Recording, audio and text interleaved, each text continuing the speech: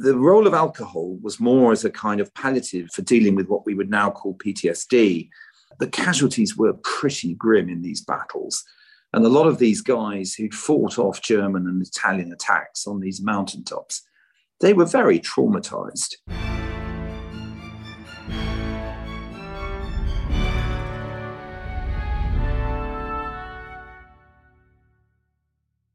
Hello and welcome to this week's pod. My name is Oliver Webb-Carter and I'm the editor and your host.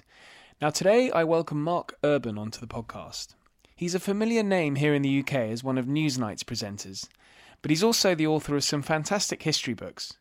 From his 18th and 19th century titles of rifles and generals, he's also written on tanks during the war. I've read a number of his books covering more contemporary events as well, including Big Boys Rules, which looks at the role of the SAS in Northern Ireland during the Troubles, Task Force Black, about the SAS in Iraq, and the Skripal Files, which is fascinating, all about the poisoning of Sergei Skripal and his daughter in 2018 by the GRU, probably on Putin's orders. He's chatting to me about his latest, Red Devils, which is about the parachute regiment in the Second World War. Now, reading his book, it really does look into many of the features of warfare that probably don't get as much of an airing as they should. And so what you heard at the top there was an important thing to address: booze whilst fighting. I don't know if you've ever read Journey's End by R.C. Sheriff or seen it performed. There was a recent film made in 2017, but booze features heavily, and that was set in the trenches of the Great War. Alcohol and war have gone together since antiquity. Who can forget Alexander the Great's drinking bouts? We also talk about the genesis of the Paras, their commander, Boy Browning, and the debacle that was Operation Market Garden, aka A Bridge Too Far. Coming up, I'm going to have a few bonus podcasts for you. In light of last week's chat with Simon Sebag Montefiore on family world history, I'm going to do a top 10 of historical families. If you've got any suggestions, let me know either on the Twitter or email me, history@aspectsofhistory.com. All links are in the show notes. In December, I'm going to dedicate a bonus episode to top historical movies. Now, I know you might be thinking, or some of you might be thinking, well, we've already heard yours. But I'm going head-to-head with an industry professional, writer and director Tim Hewitt. Whilst I bring some historical knowledge, he's coming at us with technical expertise. If you can subscribe, please do. In the meantime, I'll hand you over to me talking with Mark Urban.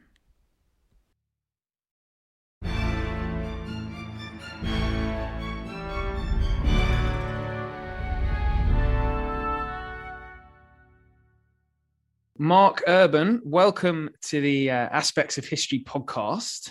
Hi, Oliver. Good of you to have me. Well, Mark, I'm very excited to talk to you because I have read a number of your books over the years, and it's always a great pleasure to read yours. And I've just finished your latest, Red Devils. And then, but just before we kick off, I have to tell you, Mark, you are not the first Newsnight presenter to have been on this podcast. Jeremy Paxman has been on. Hallowed footsteps. Yes, big shoes to fill. He was talking about his book on coal. Have you read that? Sorry to say I haven't. I'm sure it's good. It is. But in the general logjam of the last few months, I haven't been able to read it. I saw he had it out. It's great that he's got another book out. And I was interested in that because how do you juggle? I mean, this is an authorized history of the parachute regiment in World War II. But how do you juggle what is a full-on job at Newsnight, presenting and I know you've mentioned you're about to travel to Taiwan. How do you juggle that with writing books? Because you're quite prolific as well. Well, it's certainly not easy. I mean, you're right; it is a full-on job. I think what I do is, because my day is back to front, and I'm working in the evening when most people are at home, opening a bottle of wine and reading and playing with the kids or whatever. It does mean that I tend to have the mornings free, which is useful for research time. But there does come a moment when I need to write a book and get the first draft down. And at that moment, I take unpaid leave from the BBC. And normally I factor in about 2 months for that, depending on how long I think the book is going to be, to just sit down methodically just get it down in first draft form. And then, once you've done that, the sort of editing process and revisiting and redrafting can be done on the weekends and mornings and other times. So it is a labour of love, certainly, to work in this way. I sometimes say it's a bit like me driving a cab, in terms of being a second job and adding to the general stresses and strains of modern life. Yeah. Now, what's interesting about this book is it is authorized. A number of your books in the past, I think you've had to struggle with getting through the MOD and other organizations like this. Did you work closely with the Parachute Regiment or their archives for this book? You're right that in the past, when I've been writing about current events and sensitive matters relating, for example, to special operations in Iraq, clearly when you're writing about special forces and intelligence based operations and things like that, it is a much more sensitive area. It is true, though, that this book is, it's different in the sense that obviously it's historical. So in that sense, it's less sensitive from the point of view of the MOD or the Parachute Regiment or whatever. And it's also true to say that whereas in the past, pretty much every book I've done was an initiative that I took. This was an initiative from Penguin, who said they wanted the book. And I think at a pretty early stage, got involved with the Air Assault Museum at Duxford.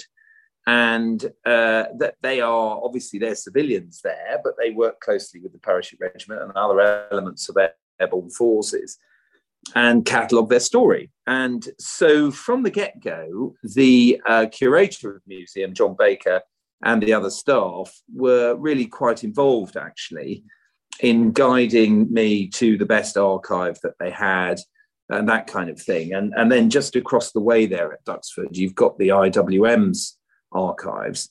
And, obviously I made a lot of use of those as well. So there were rather a lot of trips to Duxford while I was researching this.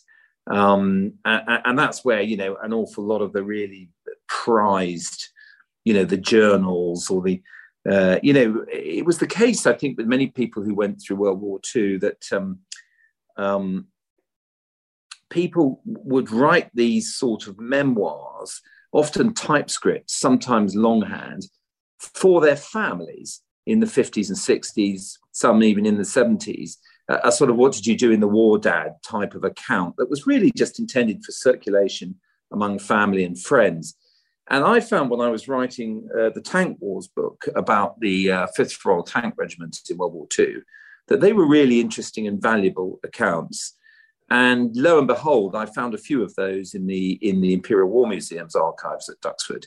And they're really good at bringing alive, the sort of interior life of the Parachute Regiment in its early days and early campaigns. And like those earlier books, I've tried to sort of home in on specific unit or battalion and certain characters within it. So, the unifying theme through the book is the 2nd Battalion of the Parachute Regiment. And in the early pioneering days, before they left Britain, we find the main characters all sort of training together. In one case, 3 of the 6 main featured players are all on the same training jump in the same plane with only 10 people in it. So that was quite handy narratively to find them all in the same place. And that's what I've done. So to circle back to your question, it really was a partnership, particularly with the Airborne Assault Museum from the get-go. And therefore, yes, at a certain point, pretty late on, the Parachute Regiment itself took a look at it. But by that point, the Air Assault Museum had already had its, crawled on over it and inspected it and looked at the manuscript, to make sure there weren't mistakes. Now, I bet there probably are still 1 or 2 mistakes in there, and for which in normal authorly fashion, I take full responsibility. But they did. And in fact, a few people from that community, historians of the Parachute Regiment, looked over it to make sure that there weren't any ghastly I'm sure not. I'm sure not.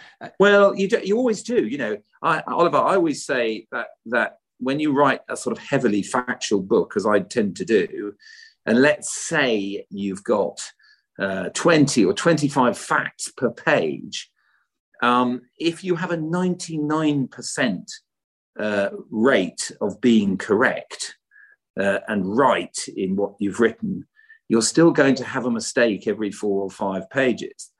Now, in the hands of a hostile reviewer, that is, this book contains dozens of errors, which may be true. I clearly hope it isn't in my case.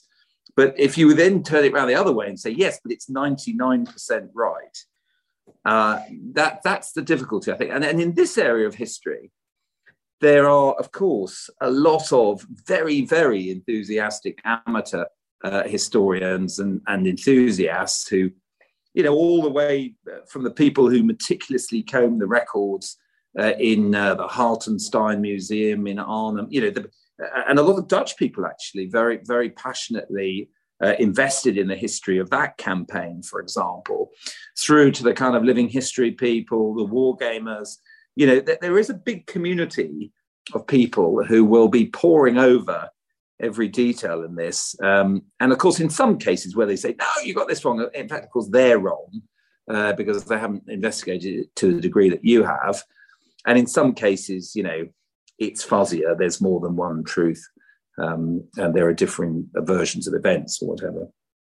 I'm trying to restrain from asking you what your biggest error is in previous books, but I won't ask that. That's a very horrible question. But it's interesting the parachute regiment. To me, because with the SAS, they're very careful about their reputation in history books. Are the parachute regiment less so, or less sensitive? Because I suppose they don't go on so secret as operations as the SAS do. But is there a sort of nervousness about their reputation? Well, I think I'm sure the parachute regiment is keen to protect its reputation in a day-to-day sense. Like when some dreadful thing happens on an exercise and people are drunk and whatever. I'm sure they're sensitive to that. I think the key point here, though, is, and I think this is the interesting one for a podcast like yours. The point at which these episodes pass from living history into deeper history. Now, the Airborne Museum at Duxford were very, very quick to tell me when we started, because obviously the focus was on the 2nd Battalion, particularly in the context of Arnhem. Were very quick to tell me we are not aware of any surviving member of the 2nd Battalion who dropped at Arnhem, which obviously is a bit of an eye-opener. But there it is. There are some Arnhem survivors, clearly, who are still alive. But from the 2nd Battalion at Arnhem, they said, we don't think there are any left. Now, so, one can quibble about, well, yeah, there's a handful from the 9th or the 12th Battalions in Normandy or whatever. Yeah. I mean, yes, of course, there are still some survivors left of the wartime parachute regiment, but there's very few, sadly. And even those that do survive to today, they are passing on very quickly. So this history, I think, is now moving into a slightly different category. And they said from the outset, actually, tell it like it is. We're quite prepared for you to do, to discuss subjects like people's nerve going, running away or surrendering or stuff like that in circumstances where they might have fought on. All of those quite sensitive topics, which, for example, if you look at some of the books produced soon after the war, like The Red Berets, which is a very good book, but it treads carefully over some of those subjects because so many of the people involved in those operations were still alive. And I think we've passed on from that now. And I think from the point of view of Penguin and the museum, they'd read the Tank War book, which did deal pretty frankly with things like circumstances like guys bailing out of tanks through fear, that they were about to be knocked out by tigers or whatever, or indeed shooting people who were shooting Germans who were attempting to surrender. and how that happened a few times and what the circumstances were and whether it was or wasn't a kind of dubious act. So those subjects were dealt with pretty frankly in the Tank War book. So I think they knew that I would deal pretty straight on. So there is, for example, an exploration in the book of whether or not General Gale, who was the commander of the 6th Airborne Division, which landed very successfully on D-Day and did a fantastic job, but whether he had given an order that they shouldn't take prisoners. And that's dealt with in the book. It's pretty clear that in his pep talks to some of the units, he did say that. He did say on that first night or whatever, don't mess about, don't take prisoners. In other words, that getting to their objectives superseded all other interests. Now, obviously, you're looking back on that 80 years on, that seems like a pretty dubious order to give people. But I also discussed through looking at some of the cases where prisoners either were killed or were not, the fact that clearly many soldiers didn't take that order literally, and hundreds of prisoners were taken, German prisoners in the first 24 hours. So, that kind of thing is quite a complex subject. But I think it is true to say that as it passes from living history into deeper history, one can have a more frank discussion about it. Well, the genesis of the whole airborne, I guess I'm trying to. You as a military man know the terminology; it comes naturally to you. But is it the airborne sort of brigade or division probably is more accurate. It quite late on in the war, and you mentioned in the book the Germans had done this in the 30s, the Americans, I think, as well, even the Italians. Why were we so late? And greatest respect to Italians who listen, by the way. Yeah, well, they were. I mean, one thing you can say about the Italian forces in the 30s, I mean, they were very innovative in certain respects. People write about their naval frogmen, and they were innovators in military parachuting as well. The only three countries that had taken it really seriously in the interwar years were the Soviet Union, Germany, and Italy.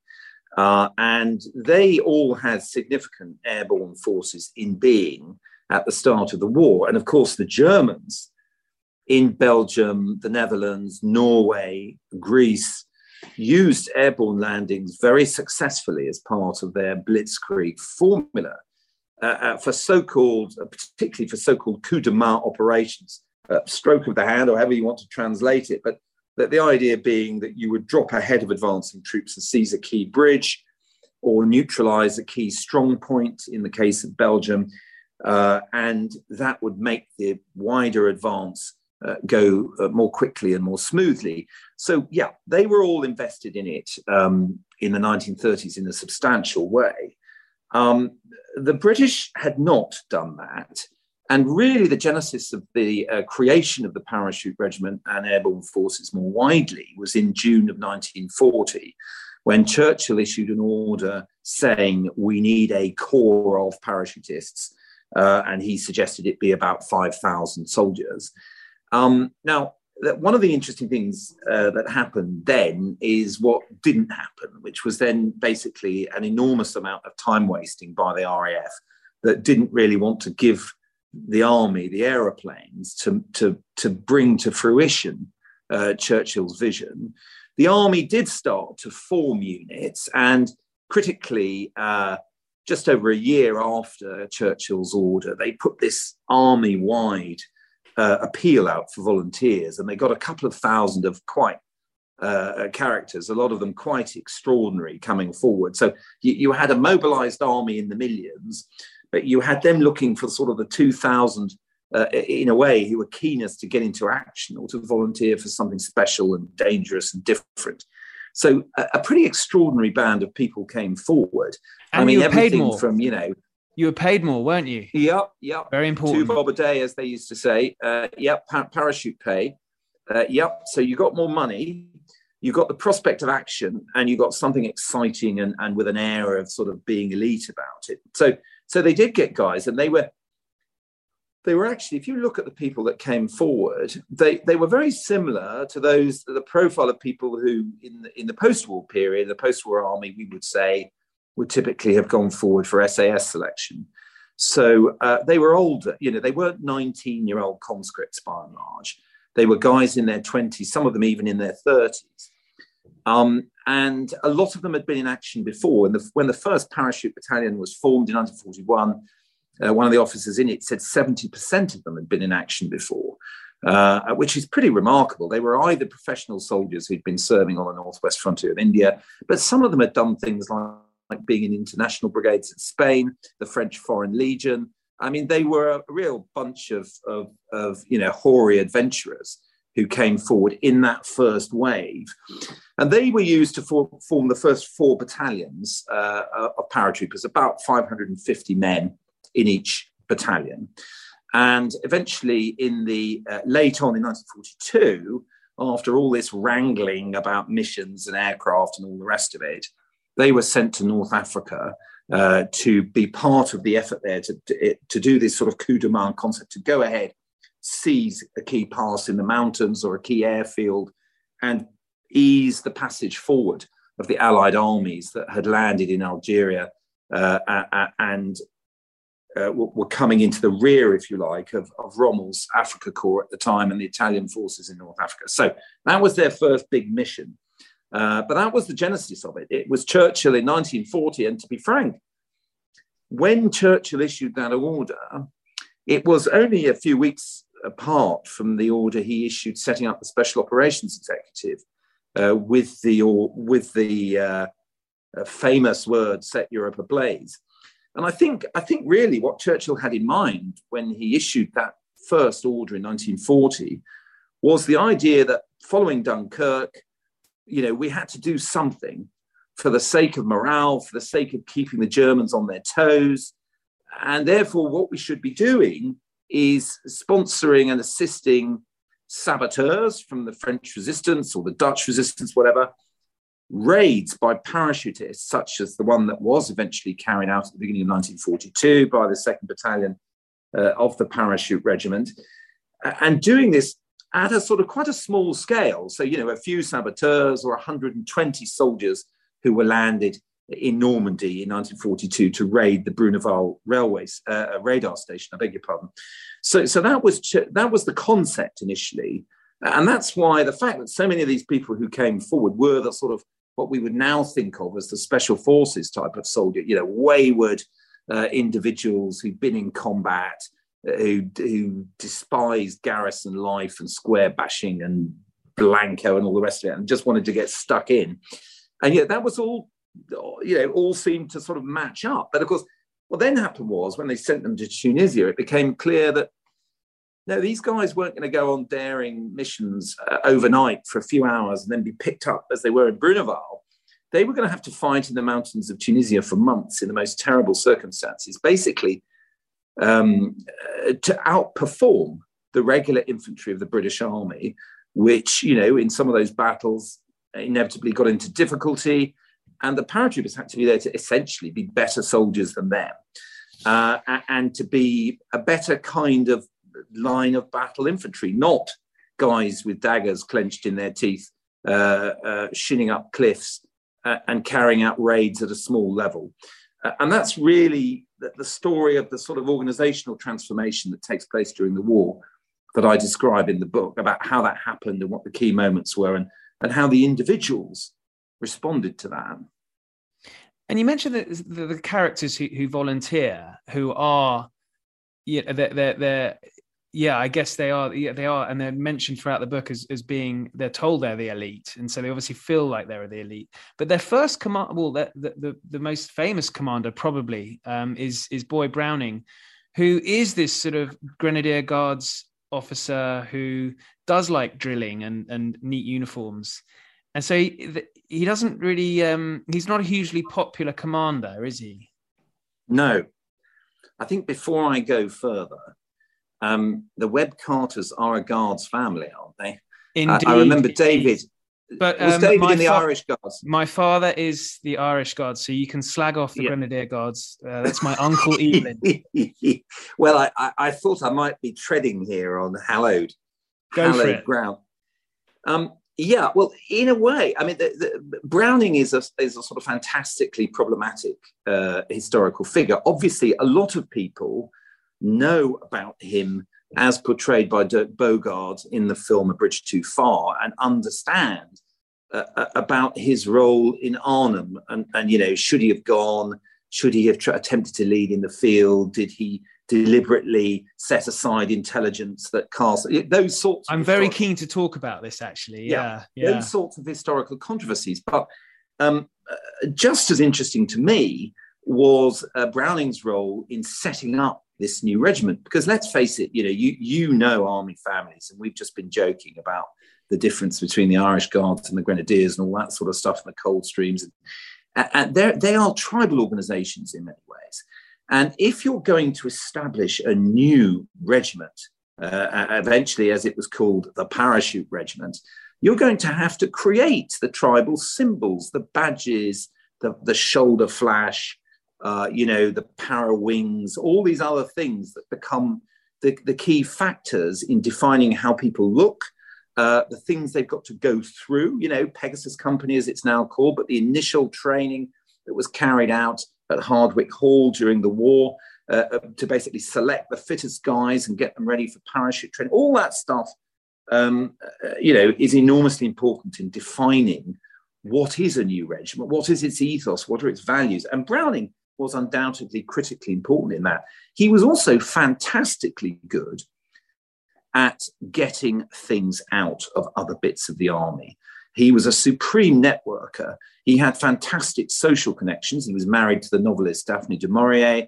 He'd been at Eton. He knew ministers. He knew loads of generals. And he could get all sorts of things. So those 2,000 guys who used to form the first 4 battalions. Equipment, buying jeeps when he saw them demonstrated, because he realized that jeeps could be fitted into gliders and provide mobility on the ground. Organizing, what shape should a parachute battalion be compared to different, all these things. Browning was tremendously important. But there was an aspect in which I think his mindset and grounding in the army, in the traditions of the Guards, was a problem in bringing together all these wild soldiers and, mixing them then in with citizen soldiers, the national service soldiers who had been conscripted but then volunteered for parachute duties. And there were lots of clashes, I think, in values, because Browning's thought was, well, okay, you've all got to have the same, airborne flash or whatever. That will help you feel a sense of unity. You'll all have done the same 7 jumps and had that sense of achievement that you conquered your fear. All good. But he thought, well, what do we do in the army? How do we bind people together? Well, one of the ways we do it is we can do it by region. So you can say, okay, well, A company of the 2nd Battalion is going to come from London, B company from the north, C company from Scotland. That's what they tried doing, using people's regional affiliations. But he was also all for a tremendous amount of, drill, square bashing, marching people up and down. Well, you've got light infantrymen who march much faster. You've got other regiments with other traditions. No, we've got to make them all the same. We've got to drill them up and down so they can all march together and all be the same in that respect and unify in that way. Well, obviously, for a lot of these guys who were just thirsting for action and had volunteered for special missions, a load of parade ground drill was the last thing they wanted. So there was a lot of fractiousness. And I think while one can sort of, in many ways, discount that in the National Service Army, the wartime army, as, the perpetually browned off sort of Tommy Atkins, puffing away on his ciggy outside the cookhouse and always having something to complain about. I think they had real reason to complain, these guys. There's one of the central characters in the book who writes, and he wrote this in 1943, we were training to fight the Germans. We were not training for a drill competition. This was their resentment. They just thought, why are we wasting time doing this kind of stuff? A tremendous emphasis on what Browning called turnout as well. Not just, highly polished boots and creases in your battle dress, but clean fingernails. He would get soldiers to take their boots off when inspecting them on the parade ground to make sure that their socks didn't have holes in. The haircuts, all of these details were things that he drilled down on, and which basically drove to distraction a lot of the soldiers who had been assembled for this new special force.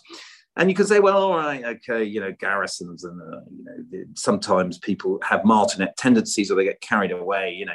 Once it gets to the field, the realities take over. But even in North Africa, the soldiers found that they were being forced by their commanders to salute. Now, there's an order that comes out which says, basically, we've got slack about saluting. So soldiers will salute in and out of the line. Now, if I was a platoon commander crawling up to my frontline positions in Tunisia with German paratroopers, a few hundred yards away, I'm not sure I'd want my soldiers to salute me. It might just point out who was the guy for the sniper to pick off. But lo and behold, the order came down, as did orders about not wearing anything other than steel helmets during daytime, not wearing their berets at night, it's standing in trenches for days at a time, waterlogged. The soldiers felt outraged about this. And in the final analysis, the one that really got people going was an order that when the soldiers were killed, and generally they used the soldiers' blankets that they'd been issued with to carry the corpses down to collection point or burial point. And an order came down, you must recover those blankets and put them back into stores. And I think on that one, a lot of the troops in the line just ignored it. They just felt so outraged that someone was not even going to have the dignity of being dropped into their resting place, wrapped in a blanket. So there were these kinds of petty orders which characterized the early days of the regiment. And I think certainly with regards to the preoccupation with drill and turnout were very much part of Browning's mindset. And when he left the scene, you can see things changing in all sorts of ways and a lesser interest in that. Although, they always tried to say that they tried to be the best in all things, including, smartness and being when they were on parade and all the rest of it. But, more of an attention to the direct military business of getting guys fit and confronting the enemy. And there seemed to be a certain informality as well that came out in the book. I mean, in particular, I'm thinking of an example where I think it's Sergeant Forsyth had his commander up, sort of cornered him and told him, "You're drinking. You shouldn't be drinking." Forsyth is a fascinating character because he is a regular army man. In many ways, he was the sort of guy who Browning expected to instill discipline in the newcomers. He'd been a soldier for 10 years by the point you mentioned. So, he'd served in the 1930s. He'd been in the Argyll and Sutherland Highlanders and then volunteered for special duties, parachute duties, and was on one of the first courses to be trained in airborne warfare. But Forsyth was the son of a militant miner who had been sacked from a variety of collieries for trying to organise trade union activities in those mines. So Forsyth had a real sense of class antagonism, and he basically had a problem with officers. And he couldn't curb his temper. And in the moment you mentioned, he decided, having been through these awful battles in Tunisia, where he felt, it was him and the other NCOs that had held the line and certain officers who'd let them down, he felt he had the right to confront one of the officers about his drinking as he saw it. Now, I mean, it's an interesting point. I don't know whether that speaks to less formality or greater informality in the regiment, or whether it simply spoke to the fact that a lot of those early volunteers were very strong characters and couldn't just be relied upon to button their lip and go along with the hierarchy. I mean, I would say, if anything, that the parachute regiment, in common with the rest of the infantry in the Second World War, from all the accounts I've read, remained more formal or more likely to obey the standard disciplinary rules than, for example, tank crews, where having got right into that in the previous book, there was that business of literally sitting in a tight metal box and sharing the destiny of not being able to get out if you were under fire for 24 hours at a time, having to pee in a shell case, literally having all the smells and everything else of your fellow crewmen. That the junior officers who were in the tanks and the troopers or corporals or whoever who were in there with them, I think they had a great degree of informality. But I think in the parachute regiment, because of the nature of closing to combat, sometimes with the bayonet, but certainly up close and personal with the enemy, I think there was a greater formalism actually than the tank crews and some of the other elements of the army. But still, I digress. I think the reason Sergeant Forsyth lost his rag with that guy was because of the type of man he was, really. And the boozing was interesting to me because booze must have been quite a key part for many soldiers because, they're carrying out horrific acts of bravery, jumping out of a plane. It would seem to me to be quite a common thing for all ranks to be drinking. No, I don't want to imply though that they're all raving alcoholics, but booze must have been quite commonplace amongst serving men during the war. Yeah, absolutely. Well, I think what happened, I think that's absolutely right. I mean, even before, for example, we take the 2nd Parachute Battalion, even before they went to North Africa, they had a terrible reputation among publicans, one of whom christened them yellow bastards because they had yellow lanyards at that time, the 2nd Battalion.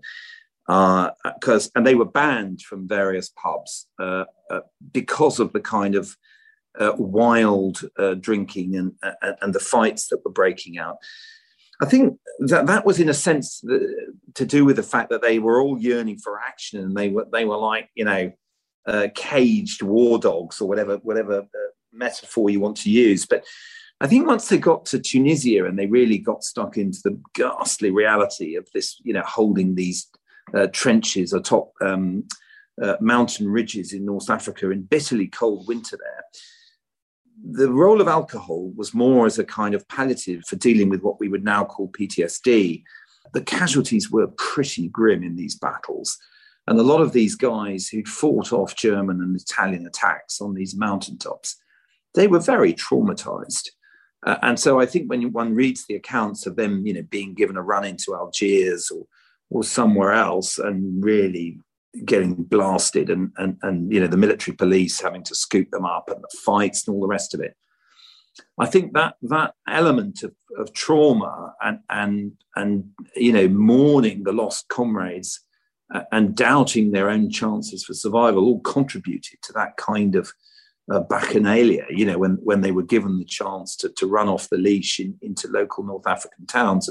And Johnny Frost, who was the commanding officer of the 2nd Battalion, and is another one of the central characters in the book, he was just sort of bemused by this. He couldn't understand, why the soldiers were so wild when they were let off the leash in these North African bars, and he struggled to try and work out how he should deal with it, what he should do, because obviously he was concerned about the reputation of his battalion and the scraps with other units and the constant issues with the military police.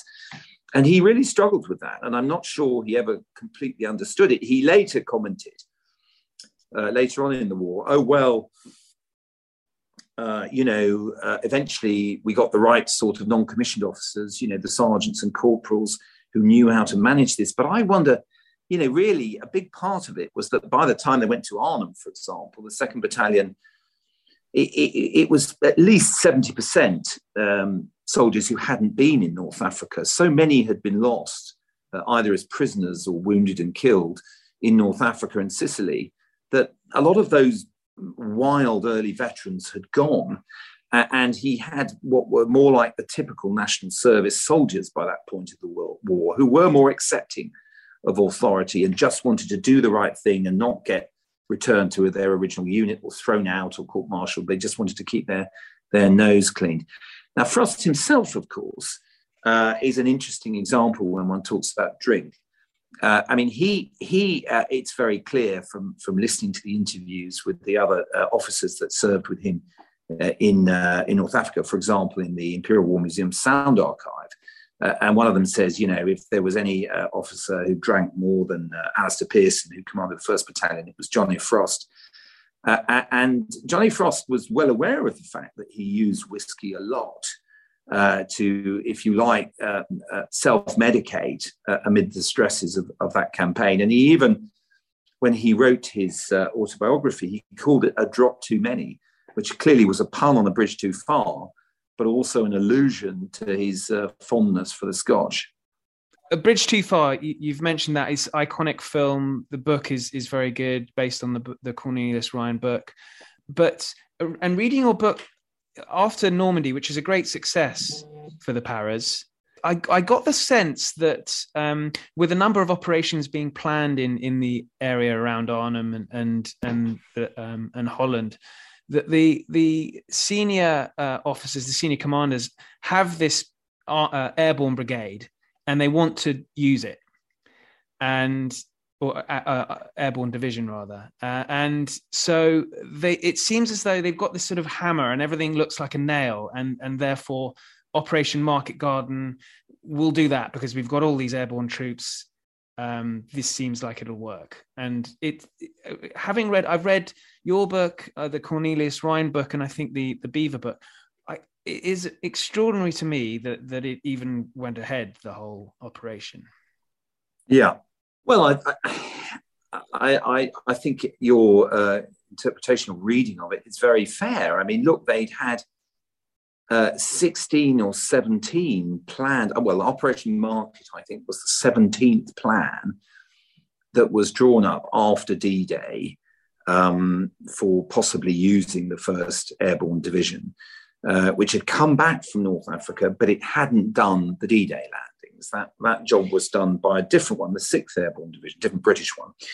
So they were all yearning to get into action. And from fairly soon after the D-Day landings, they were thinking, oh, well, maybe we could drop behind the Germans in Normandy and stop them getting away, or maybe we could drop in the west of France, or maybe we could drop on the Belgian border to once again stop them getting away or take advantage.